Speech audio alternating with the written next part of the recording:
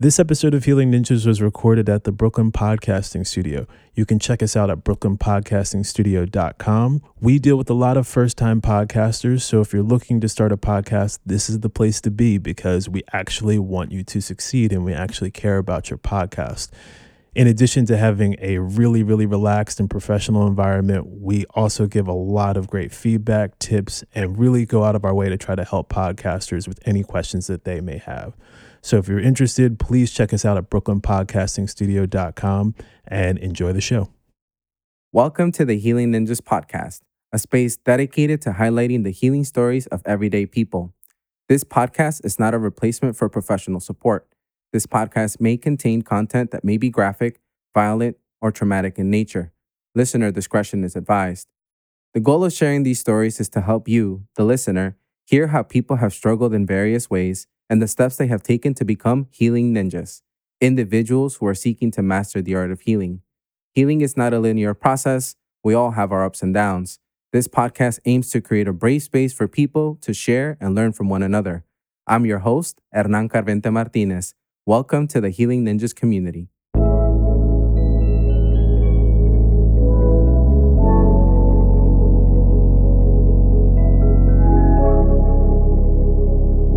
Hey everyone, Hernan here again with another episode of Healing Ninjas. And today I am joined by my dear friend who's out in Maine. His name is Abdul Ali, also goes by Ali, y'all.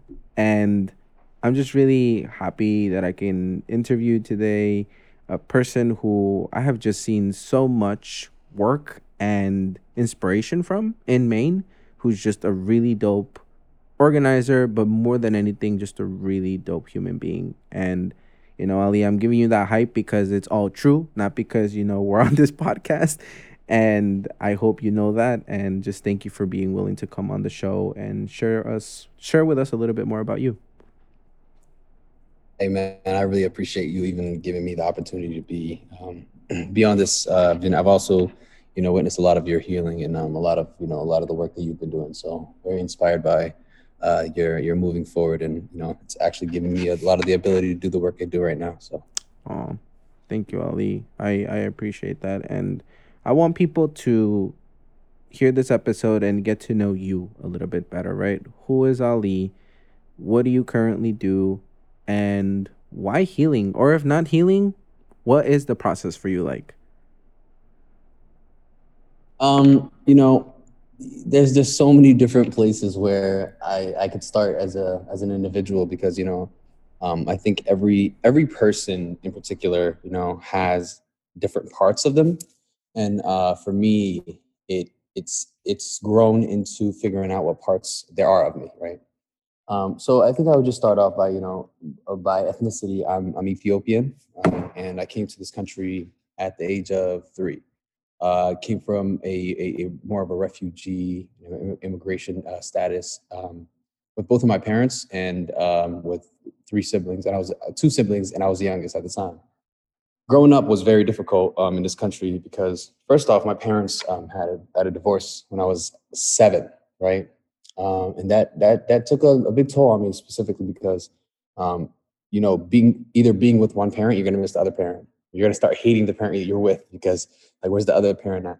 And my parents they never got along, right? So I moved to Maine from Ohio after the divorce, and I lived with my dad. It was me and my brother and my father. The rest of we had younger siblings by then, and an older sister stayed with mom in Ohio. And when we came to Maine, what happened was, like, my father knew a friend up here. We have to find somebody. We had no family members, no nothing. So he came specifically here because he thought and heard that there's a great opportunity out here. But what in the back of our minds, we're just like, yo, we're missing mom, bro. Like, are you serious? We want to be with our and we start off at the shelter, and at the shelter, it was difficult. It was just me and my brother, just like, and my father sleeping pretty much in a bunk bed. And we would go to school, come back, and right after would go to the Boys and Girls Club, and a lot of the kids in the Boys and Girls Club were, Somali, were Sudanese, were Asian, and white, right? but and primarily in Maine, but around that time it was probably like 99%, 98% white. So you knew that, this was already very difficult, right? Yeah.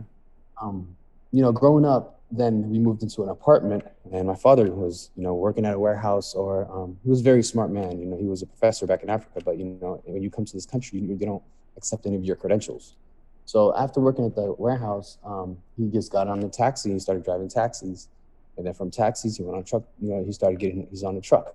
So this means that he's working a lot, and my brother and I are home a lot, and so we didn't really have a structure of a home. We didn't even have a couch. Like Mm. growing up, there was no couch. There was a bed in the living room, a bed for my room, and no box spring too. So just a bed. And then my brother had a bed too. So my older brother was the only person that I looked up to, and he at that time he had the looks, he had the style, he had the way he knew how to talk, like. And I was 8, so I mean like third grade or fourth grade, and I used to just walk with him to school to elementary school, and I just I was isolated because everybody grew up with each other in the neighborhood. Everybody was Somali at the time, so me being Ethiopian, you got to try to mix, try to make good friends, and understand everybody. But you're just quiet, like you're an outcast. So that was difficult, And I remember, even there was only one black kid in my class, and they were split in classes, and he was a smaller kid, and he was my best friend, like, bro. And Mm. what the teacher did was she intentionally like split him and I because we talked so much. And I remember getting so mad, pulling my chair to the back of the room and just sat there and just like crossed my arms and started crying, like, because like this is my only homie. Mm. And then my brother, my older brother, we used to get in trouble all the freaking time, like so much, boom, boom, boom. And what happened was, eventually, like my dad used to like, yo, like, why you keep getting in trouble? He used to give him a lot of stuff for him to stop being in trouble. I'm like, bro, like, why you give him all the stuff, bro? What about me? Like, I'm the one that's doing good. So, and he's like a grade older than me. And then we go through fourth grade, fifth grade, and then I'm going into sixth grade. He skips a whole grade, right? And because his age was a little bit above mine, I get even more upset about this, right? I'm just it's like, yo, this kid gets everything. He gets the girls, he gets his friends, like he gets all this easy. Like, what is it? So, but and I stayed patient, stayed quiet. Like every single night, I remember coming home with my key, and like every single day after school, I'd come home and I'd just go to sleep by myself. No parents, no nothing. Like, and I had a photo of my mother, and there was no cell phones then. There was home phones. So like I had a photo of my mother on my wall, right? And I used to look at it every single day. And like for 2, 3 years, like it was just I would eat noodles. I was mad skinny, like and no parents. I just literally raised myself. Like I'd brush my teeth myself. I would leave in the morning. I'd come back by myself. So what happened was after my brother came into eighth grade, is it you want me to continue with my life story or and You tell could you sh- the yeah, you could. I mean, as you're doing that, maybe you can start also connecting it to how some of those things shape your identity in Mhm. the broader scheme of things, right? And Right, sort of how it connects to this broader conversation of being able to process those experiences and how they led to us being where we are now. right. So the reason why I'm actually even telling you this because I'm specifically talking about it as a place of belonging, right? Because I didn't have a place of belonging. Like you Mm. did, like every time you're scared, you're afraid as a child, whatever, you're gonna go to your parents, you're gonna go to a place where you feel safe. I didn't have that. I didn't have anywhere specifically I felt safe. I didn't even know who God was, right? I remember even like going to sleep one time and I was so mad at God at night. Like I was like, why am I always alone? Like I was scared like every single night, and I cursed out God. I was so mad. I was like, I don't care. I don't like you, da da da. And I went to sleep and I woke up with an anxiety attack in the middle of the night saying, oh, I'm sorry, God. Like I was so afraid, but I didn't even know who God was. Like I Mm. didn't have a religion. I didn't have a religion. You know what I mean? So nobody taught me this. So finally, my brother, after eighth grade, my brother flew to Ohio to go with my mom, and then my father was like, "Hey, like, your family, nobody's here. Do you want to go back to your mom's?" I was like, "Yeah, yeah, of course. Like, I can't wait to go back to my mom." So I left after 4 years. As soon as I went to my mom's, like my mom was just different. I have two new siblings with a stepdad. I didn't know I even had a stepdad. I'm like, what? Like I haven't talked to anybody, bro. Like And then I got stayed with my mom for like 2 to 3 weeks, and then one day she flipped out because my younger sister got hit and thought it was me, and then so she hit me. So I'm like, yo, like I've never been hit, bro. Like Mm-hmm. I've raised myself. How are you gonna hit me? Like, so I started flipping out. Like, why you hit me when I did nothing? And so she kicked me out at the age of 12. I remember sleeping like outside, under cars and stuff like that. And then what happened was my grandmother was just came from Africa, but she lived like a good 15 minute walk away. She walked over and grabbed me, and she was like, I'm gonna take you in. So when I went with her, I stayed with her for a little bit. I thought it was just for that summer, but eventually I started to go to school with, like, because my mom like sent me with her. 3 years of that, be living with my grandmother, I learned Arabic. I learned, how to read and write. I learned Quran. I learned Somali. I learned a lot of things from my grandmother. But then my grandmother went to Saudi Arabia, and then my auntie that lived with us, like she was evil, bro. Like she used to lock the door on me, and I used to have to go sleep over at the neighbor's house, like all the time. So like then that's when it happened again. So I started sleeping with a neighbor. Then my family finally heard about it.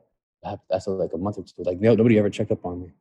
I stayed quiet. I always stayed quiet. I always peep game, like, but and then what happened when my dad took me in again, and this time I lived with my brother again. This is the only person I really knew, right? My older brother, then he started to get he started to have mental health issues, right? He started to talk to himself, and I'm watching this. I'm like, yo, bro, like, are you okay? Like, what's going on? He's like, yo, just leave me alone, bro. I'm good. I'm reading. He would just read a lot of books. I'm like, yo, when did this kid start reading? And then they start saying weird stuff. Like, I'm like, bro, you were spoiled. Like you were healthy. You had all the most fire Jordans. Like you had girls, everything. And then I just noticed his mind started to deteriorate and stuff. Like, and I was just watching this happen. I'm like, bro, like, what do we do? And then my father would come home, and this is in Ohio because he got the crib in Ohio because of me and him. And what happened was we just watched it just get like, so to this day now, he's actually really, really, really bad. So that's one of the biggest scars. And then from there, my mom was like, I'm moving to Maine because I wanted to check out how it is. So she moved to Maine. I came with her, and as soon as we came up here, me and my mom clashed a lot, and I know Maine. I grew up here. And I went and I had fun sometimes, like a lot, because she kicked me out like many times. So I was like, whatever, I'm just gonna have fun. So I went to go smoke and drink.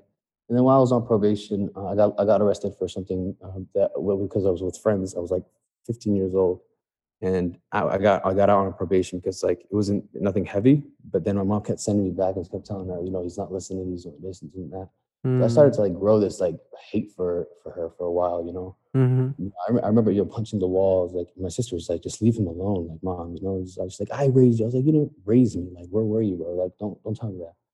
So eventually I got incarcerated. And then I got my GED while I was incarcerated.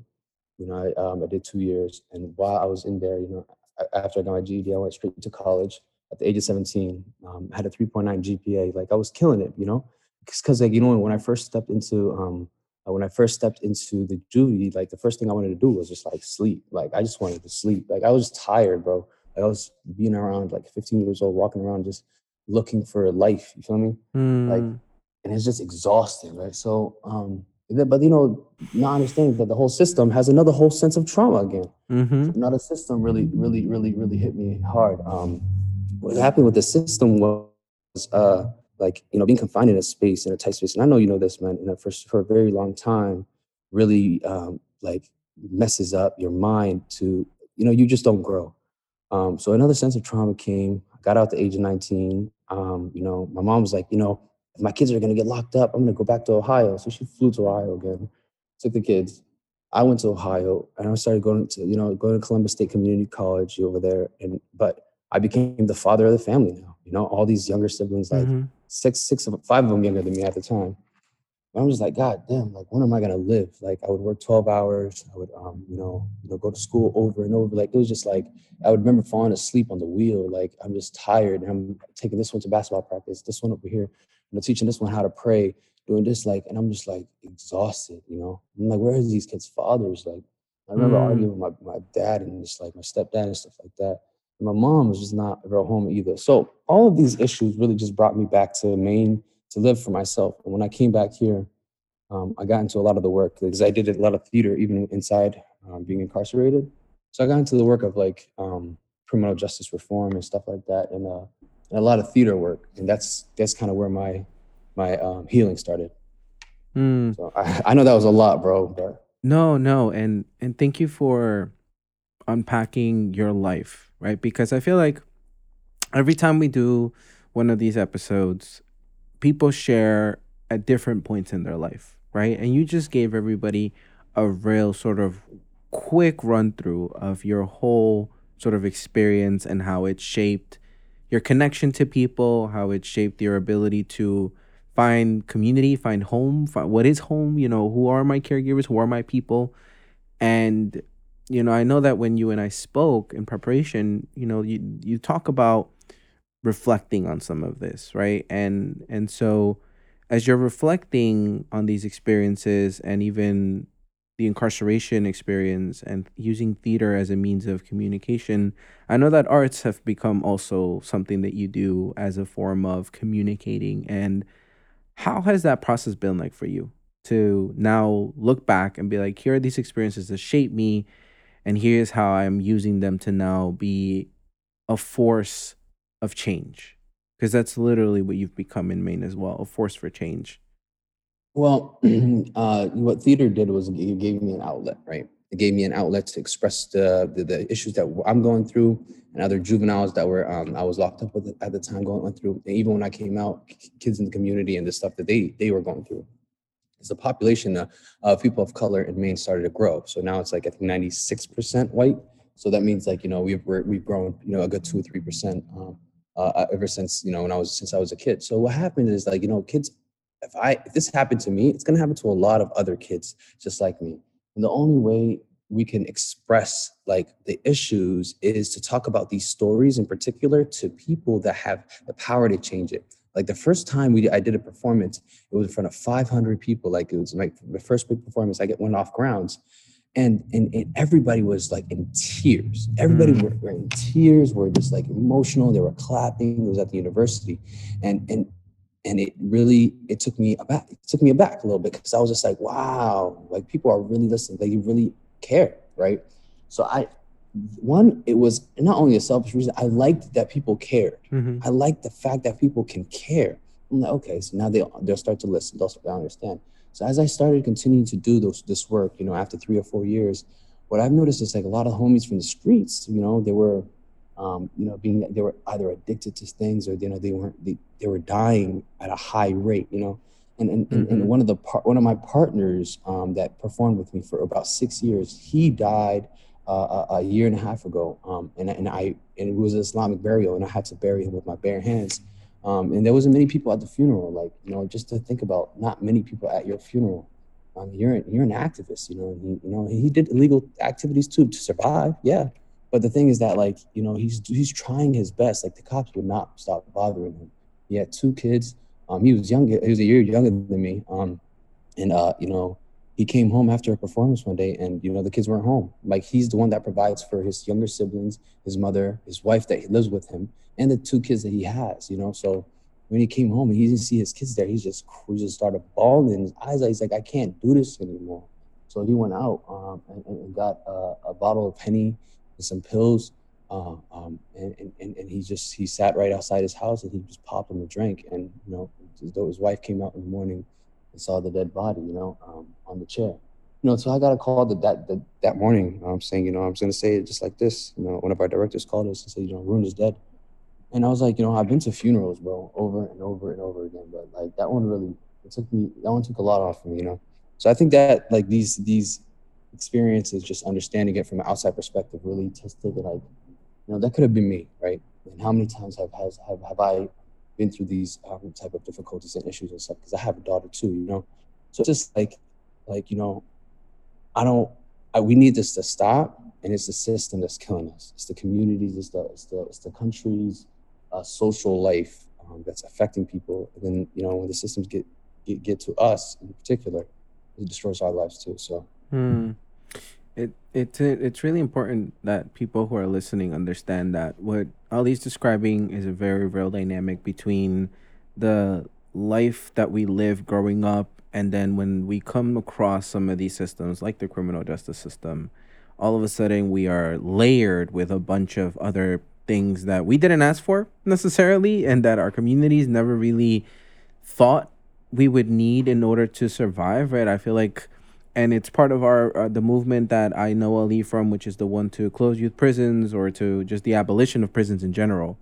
And I think part of what you're saying, Ali, is really important for people to understand, right? That Ali is a storyteller. He is someone who speaks from a place of authentic, just stories from his own life. And healing, in many ways, for us at Healing Ninjas, is about that. It's about the stories, but more importantly, the journey behind the story, right? How I Know Ali is a beautiful thing because of his activism and all the work that he does.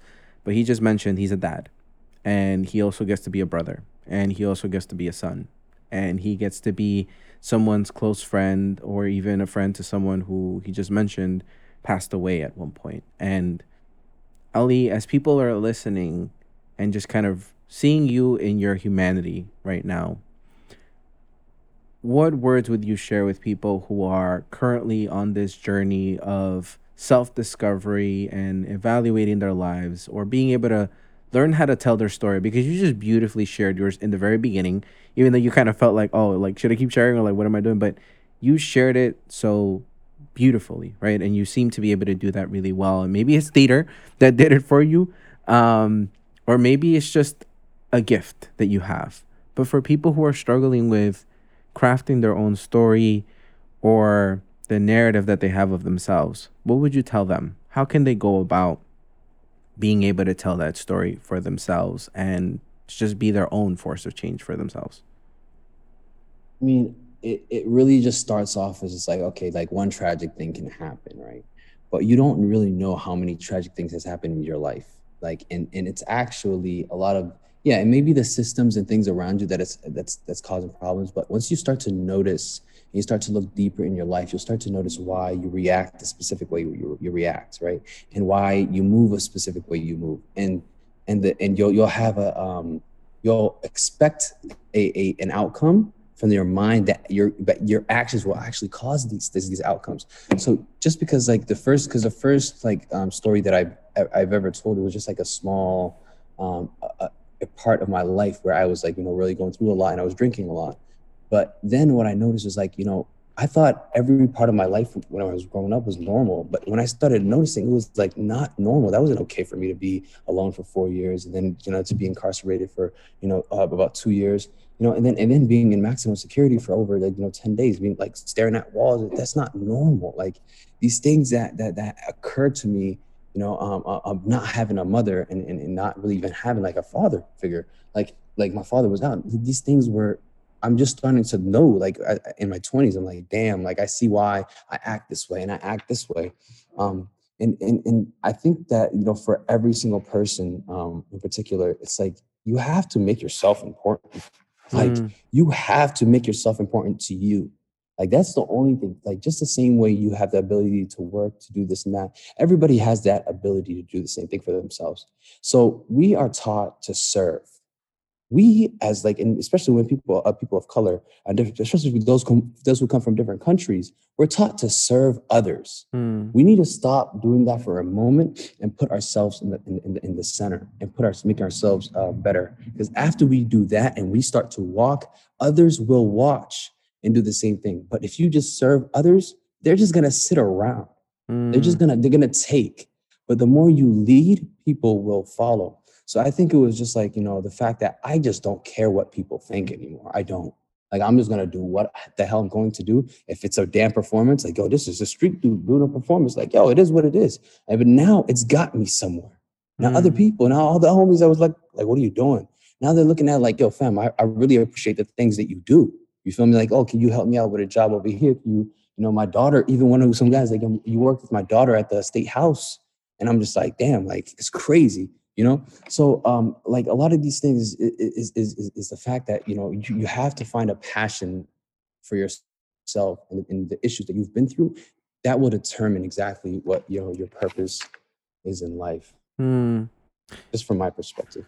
No, and thank you for that, Ali, right? Because, and I want to caution our listeners too, right? As you're going through this, and know that each of us have our own journeys, our own stories, and how we talk about them. And, I personally now feel like we're all kind of in this place of trying to find purpose. And I've been in it for a while, Ali, and you've seen me, and you've had also, I've had moments where I've been able to walk you through some stuff, and you've been able to kind of listen to me as I walk myself through some stuff, and have you kind of bounce that back for me um as another friend, as another fellow advocate, and just from one guy to another guy, right? And as we're thinking about these conversations, I want people to remember that not every story is the same. And that as we're talking about our journeys, we have the ability to come up with our own performance of how we do our lives, right? Like we have that control and that ability to create our own performance and how we shape our narrative, but more importantly, how we carry ourselves. And I appreciate you so much, Ali, because part of what has been beautiful about you and seeing your growth is just been seeing you own all the pieces of you and being able to sit in retrospect and think about how those things shaped you and using them as tools to now help other people change.